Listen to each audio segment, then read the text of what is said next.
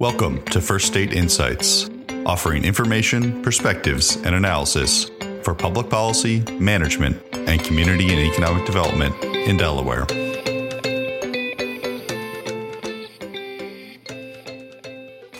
Hi, everyone, and welcome to First State Insights, a podcast presented by the Institute for Public Administration. My name is Troy Mix, and I'm Associate Director at the Institute, which is a research and public service center in the University of Delaware's Biden School of Public Policy and Administration. We call ourselves IPA for short. Thanks for tuning in today.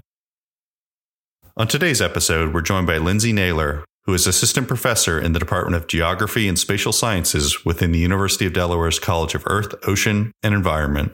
She's also co-owner and co-founder of Musings Fermentation Underground, which is an aspiring craft brewery focused on wood age, wild beers, and kombucha. You can purchase their kombucha on draft at Midnight Oil Brewing Company and follow them on Instagram and Facebook at Musings Fermentation.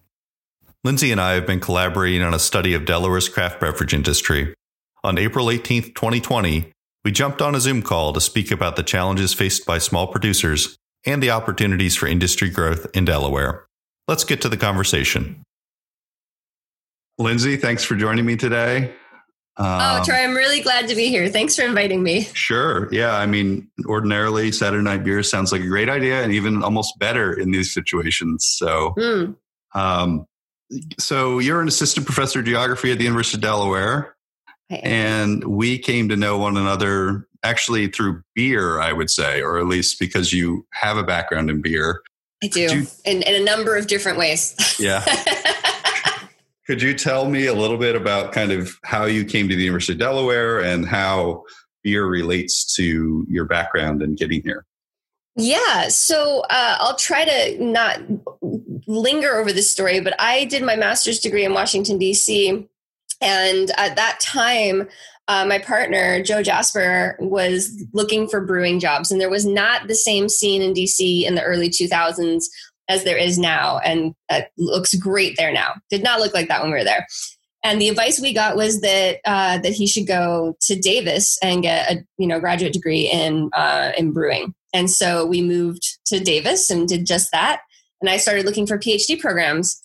And I would not recommend this, but I picked the two programs that I applied to were in the state of Oregon because Oregon at that time had a booming craft industry. And so I picked programs to apply to based on knowing that my husband could get a job in the brewing industry. Mm-hmm. And so I came to geography by this meandering road. One of our good friends who is actually mildly famous in Portland for creating a streetcar map of all the pubs and breweries that you could get to in downtown Portland.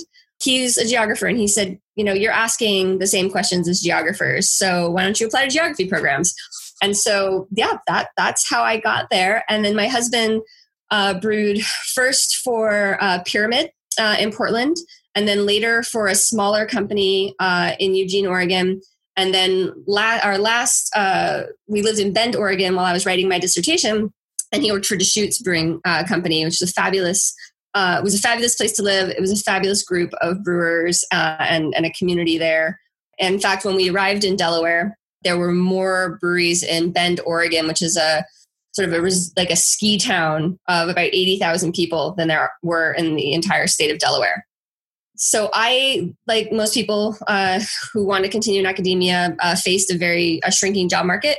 And I'm so pleased to be at the University of Delaware on the tenure track. I started my job in 2015, just a year after I finished my PhD, and doing a short stint at George Washington University as a visiting professor. And yeah, so here we are in Delaware. It's been really nice to see how the industry is changing and how more and more people are coming into the craft beer industry here in the state and in the region more broadly. Mm-hmm. So how does being interested in craft beverages, how does that relate to your research and teaching? So I am primarily focused on issues of equity in food systems. And I started to hone, marry my interests first through my research in southern Mexico on fair trade coffee production. And I realized I'm really asking questions about sort of solidarity and ethics and equity and who has access. And coffee isn't the only beverage that we could be thinking about that with. I think that it's one that we think about very commonly because coffee is one of the most traded commodities in the world. It's something that many people feel that they couldn't live without. And it's the top commodity that has a fair trade certification. It's still the one that is most sold with the fair trade certification. So it's kind of in our faces. Like you can get fair trade coffee pretty much anywhere now, right? Which was not the case back in the 1990s. The first certification was in 1988. So that's sort of my entry point. And then being part of the craft industry and craft community as first just as an interested party and being married to someone who makes beer for a living, and then eventually moving to Delaware and starting our own brewing company and kind of having a different role in that community made me think about how we're relating to beer as a society, especially because the culture of drinking on the East Coast, for me at least, feels very different than the culture of drinking on the West Coast in terms of being in a, like if we think about Newark, Delaware, where the university is, it's very much a college town. Main Street is right off of campus. We have one brewery on Main Street, Iron Hill, which is spectacular. But it's harder for breweries to come into Newark because there are concerns around underage drinking, I think, and they're valid concerns. Although I passed more cans of White Claw on my way to campus when I was still walking to campus than natural ice, which I think is what the kids are drinking these days. Natty ice. Yeah. I'm sorry, natty. Sorry. I'm not as conversant in macro. No, I'm just kidding. In any event, so it's been really exciting to see those changes. And I've become interested in really what craft means in the brewing community, because increasingly with the way that macro breweries are doing this, this craft brewery grab, and it's very seamless if you're not paying attention as a consumer. Very much in the same way that many third-party certifications like fair trade or organic, we're sort of meant to trust the labeling, right? And if your Elysian beer or your 10-barrel brewing company beer looks the same as it did yesterday, even though they now are bankrolled by Anheuser-Busch, it's hard to tell the difference, except for maybe the price went down a little bit. And you think to yourself, well, why would I buy this, craft beer for, $10 when I can get this one for $6? And so it's not very transparent to the consumer. And so in the work that you and I have been doing together, some of the questions that I've been asking the alcohol producers in our state is, what does craft mean to them and what do they think about the industry? They're in response to the move by the larger brewing companies to buying up a lot of the craft breweries. The Brewers Association in the United States initiated a labeling campaign. And so now if you meet certain criteria, for example, independent ownership, you can have this independent craft beer seal. And one of the things that is unique about Delaware is that out of all of the states in the United States, we have 100% adoption. So that's kind of an exciting thing to be talking with folks about and to be thinking about, why here? Because I'm a geographer, right? Yep.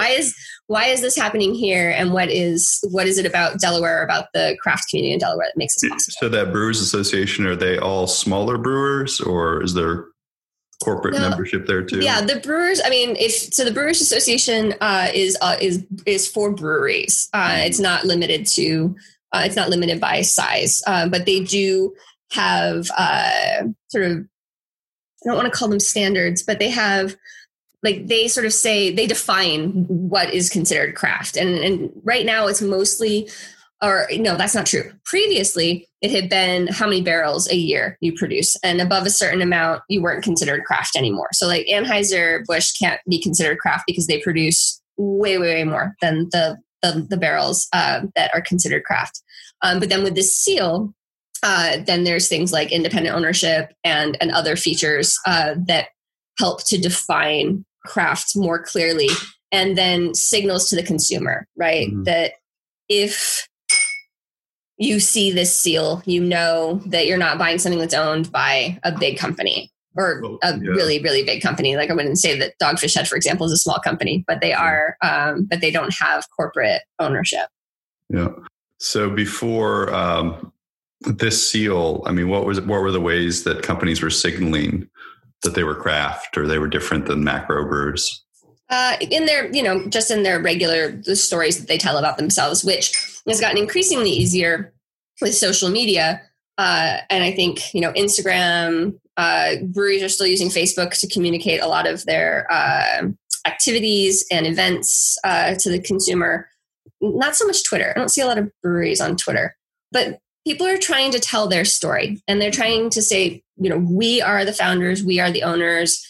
And that matters. And some of this is even bound up in the local food movements that we've seen happening in, across the board for the last decade. You should support your local folks, whether that's a restaurant, whether it's, an independently owned business, like a brewery. But, try to drink in your watershed, for example. Sure. Yeah, I know going through what we're going through now, there's been that messaging to support your local businesses. And then there's been kind of almost the necessity to support your local businesses, including brewers or distillers, things that you can get your hands on or pick up curbside, for instance, pretty easily. Yeah. And I have to say, one of the things that I am most proud of being part of the brewing community in Delaware right now is being a part of the Delaware Brewers Guild. Because most states have a guild or some sort of organization that supports their brewers. But I have to just give a massive shout out to the folks that are on the executive committee of the Brewers Guild, and especially to Kim Wilson, who is doing everything in her power to make breweries essential businesses. She's been talking with our congressional members, talking with the governor's office, talking with the Small Business Administration, to help people to understand that what we do is perhaps different because we have product that is fermenting. We have product that needs bottling. We have product that has a shelf life. And we have an investment in capital such as brew houses and stainless steel equipment and other tools that, if not used, it's going to be very bad for the business. We could come out of this. And I don't want to be a downer, but if we aren't careful, we could come out of this with far fewer breweries. And that to me, both as a consumer and as an owner, is not something that I want to see. We've really started to get some momentum and some support from the community behind the craft industry that was built on the goodwill of Dogfish Head and Sam Caglione and his team and family. But we're really just starting to see everything steam forward in really nice ways. Like people have expansion plans, people have been breaking ground. And so the work that the Delaware Brewers Guild has done to show the value of our businesses and to show that shutting down a brewery, you don't just like lock the door and head out. Like there are things that are there are ongoing processes that need to be taken care of. Mm-hmm. And allowing for curbside pickup. And any other innovations that the governor's office will allow will really help to keep people going. Like I understand from our contacts in Pennsylvania that one of the things that has been most valuable to our colleagues and our community in Philadelphia has been the ability to deliver to people's homes. And I know that, and delivery is something that's starting to happen more through more states. There are very few states who aren't doing that. And so any of those little initiatives that can be undertaken can really help. And I'm not pessimistic about this. I think that we have a really good community here. And I think that people are really working hard to keep the craft community together and working towards common purpose and to support each other. Like, hey, I'm going to make an order, shipment of bottles, let's share, and things of that character as shipping lines are being disrupted. Like that for me has just been the most incredible and important and impressive thing. And yeah. Yeah. I mean, it's weird to see all the different states acting in different ways because they have rules on the books that require them to act different ways or think about alcohol in different ways. So That's been something to witness just on Facebook, seeing how your friends are experiencing their cocktail hour, for example, might come from different sources because of that. Yeah. And I also want to say that, so our business we are an aspiring brewery because we need to make changes to legislation. So throughout the country and federally, it's allowed to have two breweries occupying the same space in a format that's called alternating proprietorship. And so right now, we're housed within Midnight Oil Brewing Company, which is in Penkinder Plaza, next to How Do You Brew, and also Autumn Arch. So we've got a nice community within our community, all within a certain radius, and that's been fantastic. And so to have three breweries and a home brew shop in the same space, this is great.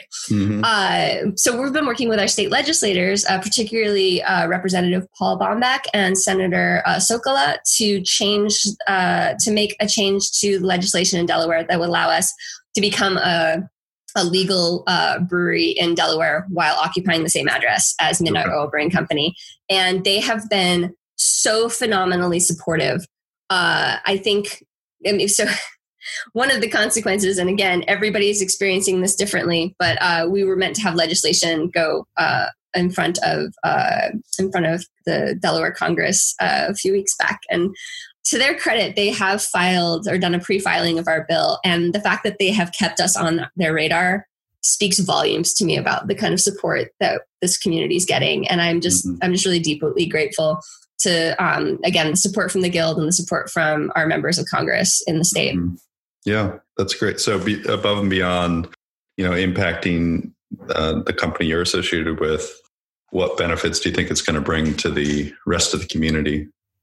The legislation that we're working on? Yeah. Oh, so increasingly, I think folks are trying to figure out ways to enter the market without the massive capital outlay that starting a brewery needs. So brew houses, which is the place where, the sugar water is made that then will get fermented into alcohol in vessels later, they're quite expensive. And if you're not using it all the time, the investment might not be the best place to put your money. And so increasingly across the country, folks are sharing brew houses through these alternating proprietorships where someone will rent time on someone else's brew house and then ferment either separately off location or within the same location because legislation allows them to do that. So passing this legislation here would make it possible for more breweries to start up and to share equipment and energy and space, making possible more variety and more support in the system. It's our feeling at Musings that having more breweries in the area and having, we don't really consider it competition. We consider it everybody does well together. And so we think that would enable this because, who knows what it's going to look like to get a small business loan in the next 18 months. But a lot of breweries fail. And it's because they've spent millions to invest in the equipment that is necessary, that is absolutely necessary to the work that we do. But they're not able to stay afloat in the very beginning. And so I think that this legislation will make possible more small breweries to get started, to get grounded, and to not go into massive amounts of debt. And be able to weather things of this character, right? The last time I think, and someone else can correct me if I'm wrong, but I think the last time that the brewing industry, the craft brewing industry was hit this hard by something was when the Yakima Valley warehouse went up in flames and a significant percentage of the country's hops were lost. People couldn't gain access to hops that didn't have contracts. And the people who most likely do not have contracts for hops are the new and very small breweries. And, people were really innovative doing things that required fewer hops or using hop substitutes, such as spruce tips and things of that character. We lost a lot of breweries that year. And that was because, our hop growing is concentrated in one area. Yakima Valley grows more than 50% of all of the hops in the United States. And the loss of that one warehouse in Yakima, like was enough for many breweries to go out of business. And so being able to not have to undertake that amount of debt and just that debt burden is a huge thing. And so this legislation will enable that. Yeah, it sounds like, I mean, in the economic development world, we'd say that's kind of an incubator process, and you have access to the equipment. And I imagine, you don't really know if you have a good product until you get it out there at a certain scale. And if you have to invest in the equipment to get it to scale, you're already kind of behind the 8 ball in terms of needing to pay the bills, so to speak. Yeah. And there's an economy of scale too. So you're absolutely right.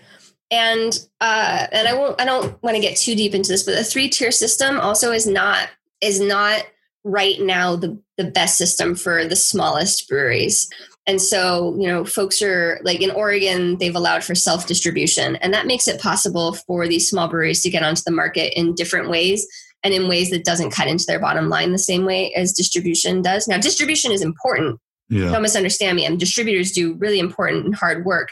And I think that they should coexist alongside the ability to, like, for example, once we're brewing, if I want to bring a keg to homegrown because they've just, run out of what's going to be amazing barrel aged sour beer, like it would be really, really nice to do that instead of having to have like a 3 or 4 day lag because distributors are busy and they have, number of clients they have to visit, to be able to do that. And so, could you walk us through the 3-tier really briefly? What that means? Yes. So the 3-tier distribution system means that if I, the brewer, want to sell to you, the liquor store or the restaurant, I have to contact a third party who's licensed to do so, a distributor, and then sell it to them. And then they get a cut of that because they're doing labor. And then they sell it to you or to the restaurant or what have you. And so that it's meant to keep things separate, right? For example, if we want to sell our beer when we have it to Midnight Oil Brewing Company, we would need it to leave the premises right now under current law. We would need it if they wanted to put our beer on tap, we would need to sell it to a distributor, and it would have to leave the premises for like 24 hours or there's a number of value put on that. And then they could sell it to Midnight Oil, and then Midnight Oil could put it on tap, even though we're in their warehouse. Gotcha. So that's how the 3-tier distribution system works. And they take a 30% cut. Gotcha. Generally, that's on average, and that's, everybody needs to stay in business, right? Like, this is no way me saying distributor is bad, right? Distributor is important, but that is a system that is built on an economy of scale that many breweries do not have, right? Mm-hmm. It is a system that works phenomenally well for the Anheuser-Busch's. It is a system that works really great for medium-sized and large-sized breweries. But for the smaller brewer, it's helpful if the distributor is excited about your product and wants to get it out there. But it can also be a hindrance. Gotcha. Yeah. So before I finish mine, we should talk about the beers that we're drinking. Oh, yes. Let's do that. You go first. I've been talking a lot. I have a Kolsch from Be Here Brewing in Avondale, Pennsylvania. It's the first time I've had it. It's called School's Closed Kolsch. Oh gosh, that's on the nose. Very depressing, but it's actually quite good. It's refreshing. Well, I guess I'm not so much better with names. I am drinking a Cataclysm. Oh, yeah. Which is yours is just generally depressing, right? So this is the very first packaged product from Midnight Oil Brewing Company. It's a double IPA. I have to admit, I actually am sharing the 16-ounce can with my partner, so that I can be lucid for our talk, because it's 9% alcohol. Beer. Yeah, it is 9% alcohol. It is fantastic, and I was really proud to be there doing QC on the day that Ironheart Canning Company. They're another small business that they bring their canning equipment to breweries, and they can for you with the cans that you provide in the beer that you've made. And they're great. I was just really proud to be there on that day, the very first day of packaging. And there's only a few left, folks. So if you want to try some Cataclysm, drop by Midnight Oil Brewing Company. It's very nice, sort of East Coast style IPA. For me as a drinker, Sorry, that sounded like as a drinker.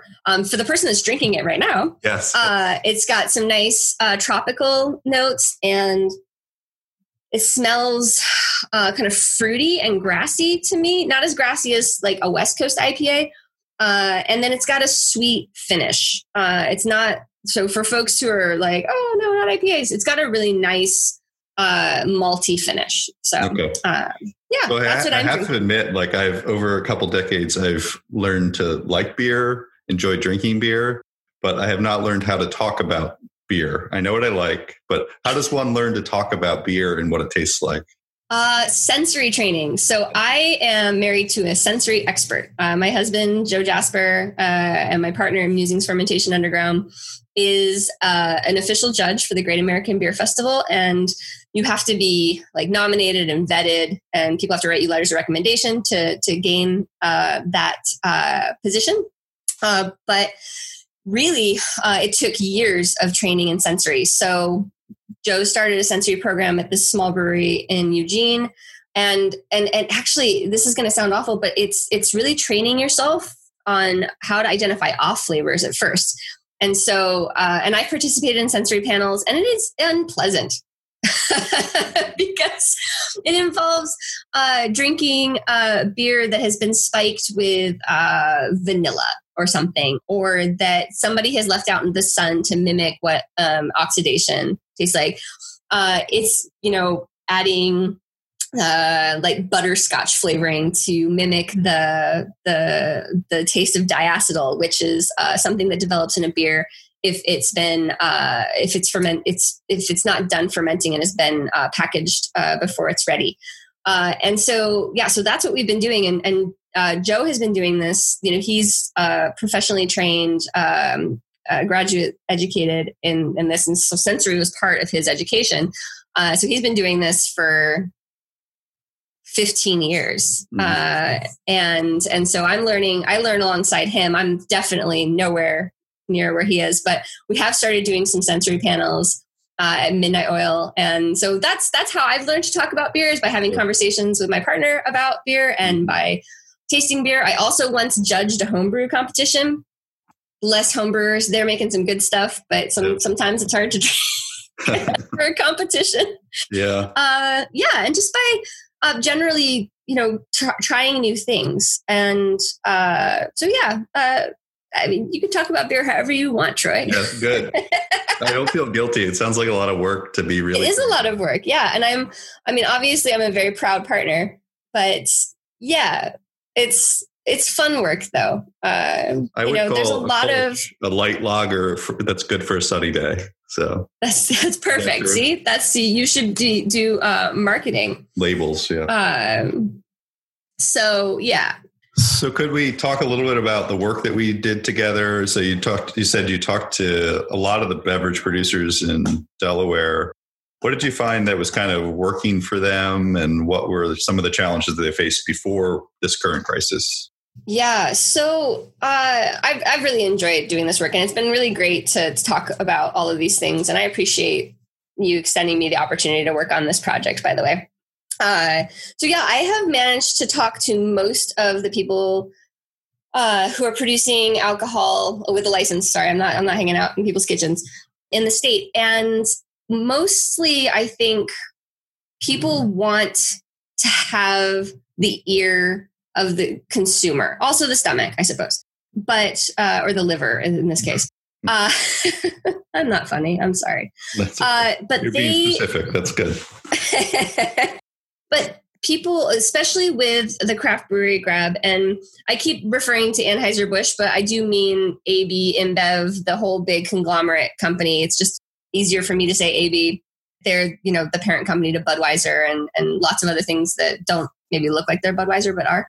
The craft brewery grab has created quite a stir. And I haven't just been talking to breweries. I've been talking to wineries, distilleries, and meaderies as well. But we have more breweries in the state than we do of those other parts of the industry. And so my focus and my interest has primarily been there. But they really want consumers to know that they're different, and they want to be able to differentiate their brand, and they want people to enjoy their beer and to understand why it's why it's different and why it should be valued and why they should support them. They're not suggesting you can't enjoy, a nice light lager produced by a big company, after a day of mowing the lawn. Oh gosh, I hope it doesn't take a whole day to mow the lawn, but a day of gardening. But they want to be able to differentiate themselves and to be valued in the community. And that, I think, is the biggest hurdle. Is not that people don't care. It's that it's hard to communicate that. If you go into a restaurant and you order a beer, do you think about where it came from? And this is a question we ask about food as well. Do you have the luxury of thinking about where it came from? And so that is the biggest thing that I think has come up across conversations. The other thing is being able to direct people to places. So again, I'm just going to use Oregon as an example because it's what I know best. I've lived in Oregon for 5 or 6 years, and they are a very, very robust signage and passport program, which Delaware is just beginning to develop. Had a great meeting with the tourism office, the Delaware Brew Trail. Oh my gosh, these people are amazing. So fantastic. Really want to support the industry. If something happens, they're like, let us know. We'll put it on our news site. And there's an app. You can download it, the Delaware Brew Trail. Is that what it's called?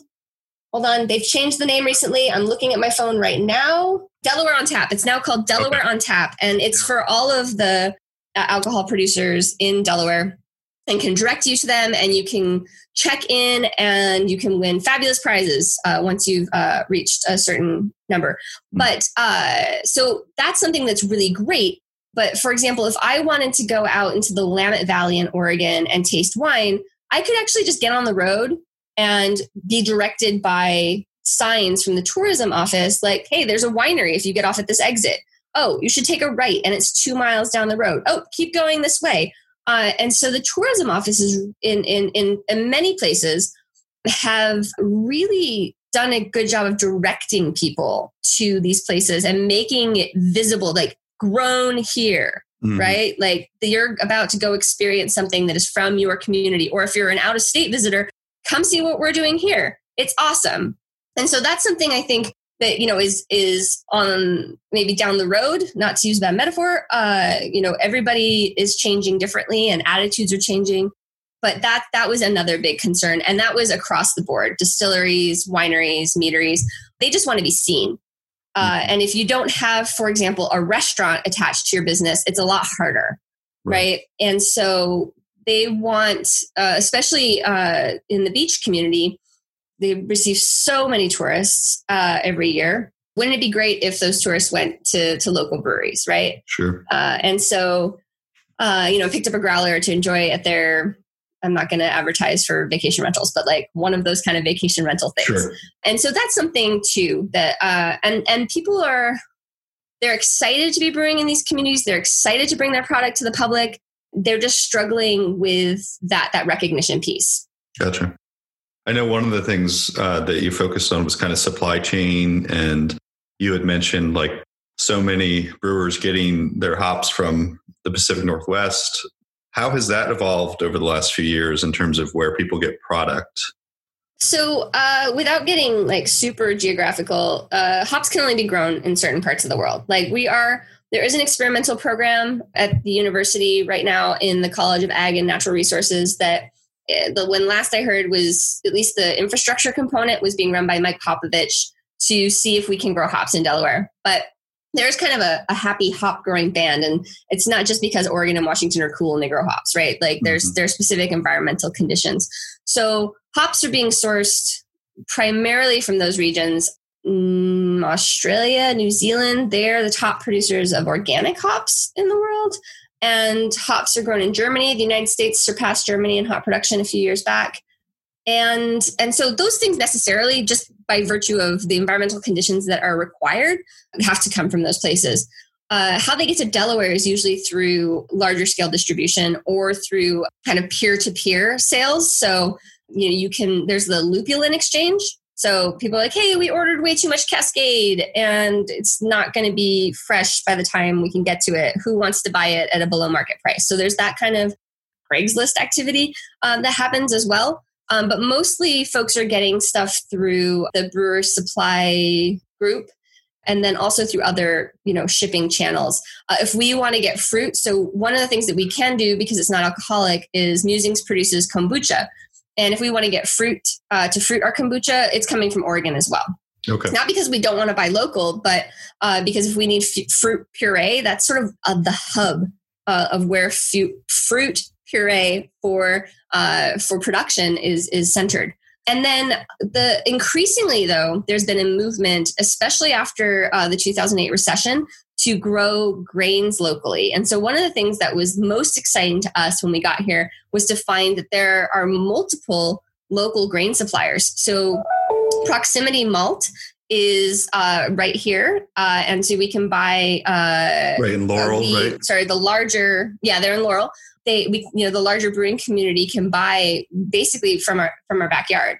There are larger companies, and they're being funneled through these brewers supply channels. But a lot of that grain comes from Canada, and then there's specialty grains that come from Germany. So again, beer, depending on the style of beer you're making, there are very specific ingredients that you want to put in it, and so you might need a malt or a grain that's malted that comes from a particular place. But it's really exciting that we can get churro, which is the basic malt for most, it's the foundational malt for most beer recipes, right here. Okay. Yeah, that's great. So that wasn't happening when, there was not the level of microbrew, craft brew activity that there is now. Yeah, absolutely not. I mean, you've heard me say this before, but it was only recently that the United States surpassed pre-prohibition levels of breweries in operation. Yeah. Prohibition really hurt the industry, and it had been on a decline and then flattened. And then craft beer suddenly became really popular. Anchor Steam is credited with starting to bring people's attention to, hey, beer can have flavor. And so it's been on the rise since, but it's only in the last 5 years that we've seen the same level of breweries in operation as we did in the early 20s or the early 1900s. So I know, there's also things like cans or however you're packaging your beer. Mm-hmm. There's a whole lot of things that could be disrupted. What does the disruption look like now? Yeah. The biggest disruption, and the thing that we were talking about the most before, pre-pandemic, was the tariffs that the president put on steel. Mm. So breweries function on stainless steel equipment, pretty much. We also plan to use barrels that previously held wine or rum or whiskey for aging, but we need stainless steel for kegs. We need it for fermenters. We need it for serving vessels. We need it for brew houses, and it became prohibitively expensive for folks. And right now, it's a decrease in draft sales.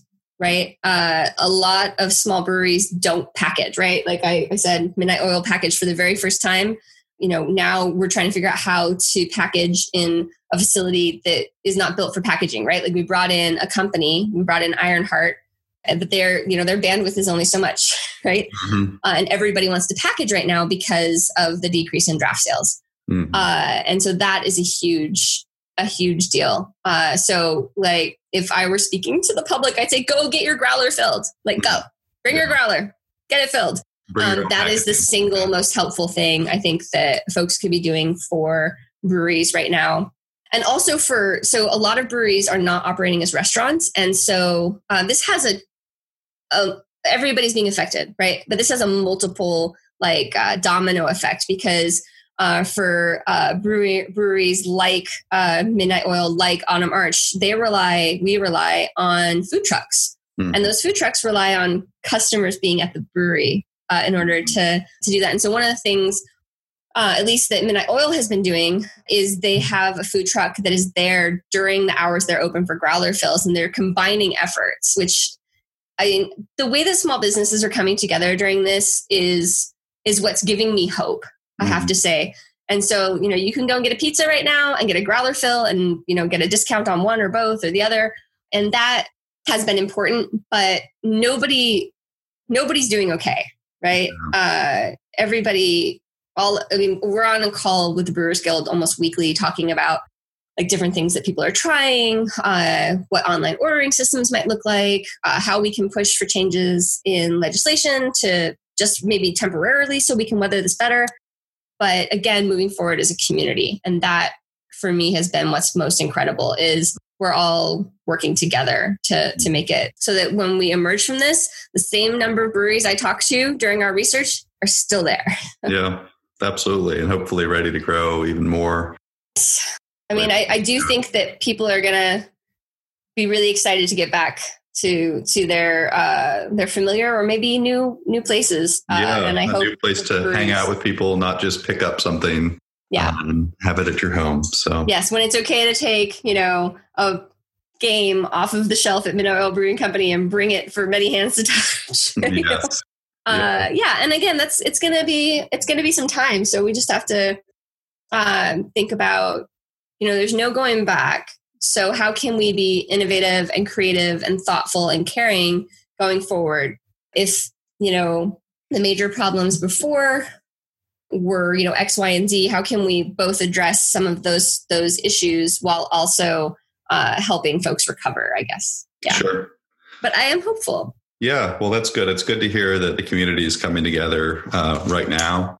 And I can't say enough good things about the members and the leadership of the Delaware Brewers Guild. Like, we are so lucky, even though we're not technically a Delaware brewery yet, like we're 100% in. That's great. Well, I didn't run out of questions, but I did run out of beer, Lindsay. So that probably signals the end then. It might be a good time to end. So thanks for joining me today. This is really informative, and I'm glad to hear you're hopeful about the future. I am hopeful, and I have to say this is the best thing I've done all week. It's been great to have a beer with you and to chat about this stuff and to be able to talk to an audience about just like how great the breweries in this community are. So thank you for giving me that platform. Thank you, Lindsay. As a reminder to listeners, this episode was recorded on April 18th, 2020. To learn more about the Delaware Brewers Guild, search for them on Facebook. To stay up to date on Lindsay and Musings Fermentation Underground, follow them on Instagram and Facebook at Musings Fermentation. That's all we have for this episode. I'm Troy Mix from the University of Delaware, IPA. To learn more about IPA, you can visit us at bidenschool.udel.edu/IPA. Thank you for tuning in today. I hope you'll join us again soon for more First State Insights.